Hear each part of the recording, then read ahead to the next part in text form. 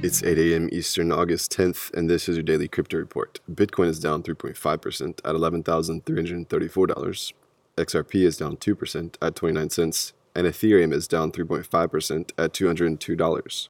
Those are leaders by market cap. Top gainers in the last 24 hours: Tierion up 31%, Dent up 25%, and PumaPay up 24%. Today's headlines. Coming off the back of last week's success of investing $30 million in money transfer hub MoneyGram, Ripple is looking to sign a few more investment and acquisitions deals. Brad Garlinghouse said, quote, "We're in a very strong position. Our business is growing strongly, and we have strong balance sheet, and I intend to press on our advantage," unquote.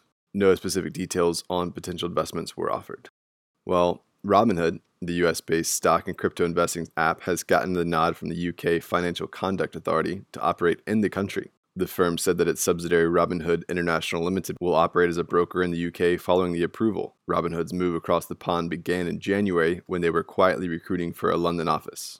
Rhode Island has added money-specific transmitter guidance for crypto companies into its legislation. The new laws will come into place January 1st, 2020, and will affect any company that accepts fees for currency transmissions or maintains control over virtual currency. Cryptocurrencies are defined in the bill by the wording, quote, "a digital representation of value that is used as a medium of exchange, unit of account, or store of value, and is not legal tender, whether or not denominated in legal tender," unquote. So the law does not cover digital currencies that are inexchangeable for fiat or digital tokens used solely for gaming. In addition, educational tokens are exempted by the bill.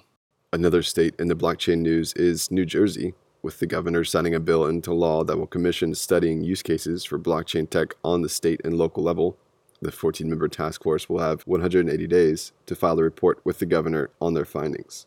And finally, Germany's biggest insurance company, Allianz, is in the advanced stages of developing a blockchain-based digital token for payments that strongly resembles JP Morgan's JPM coin.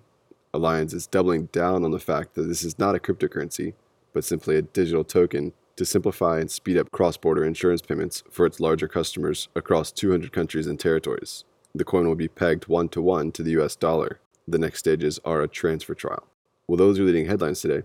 Visit us at dailycryptoreport.io for sources and links. Find us on social media, add us to your Alexa Flash briefing, and listen to us everywhere else you podcast under Daily Crypto Report.